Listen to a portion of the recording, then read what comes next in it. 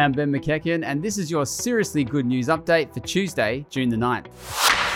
Australia has its own blessing video. Christians from across the country and across denominations have joined in one video conference voice to sing a blessing over Australia, just like that national shout out by the UK group choir that went viral. Something is very, very wrong with racial equality in both America and Australia and needs to be changed. So said Chris McLeod. He's the National Aboriginal Bishop for the Australian Anglican Church, and he's calling for change that includes making significant changes in our own church.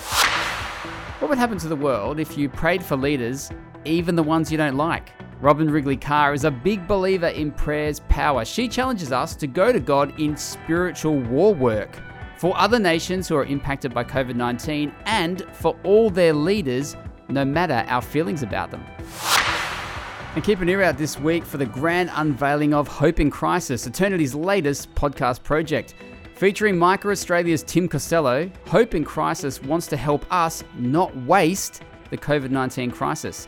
Subscribe at Eternity Podcast Network or wherever you get your good podcasts like this one. For all of this and much more seriously good news, visit eternitynews.com.au.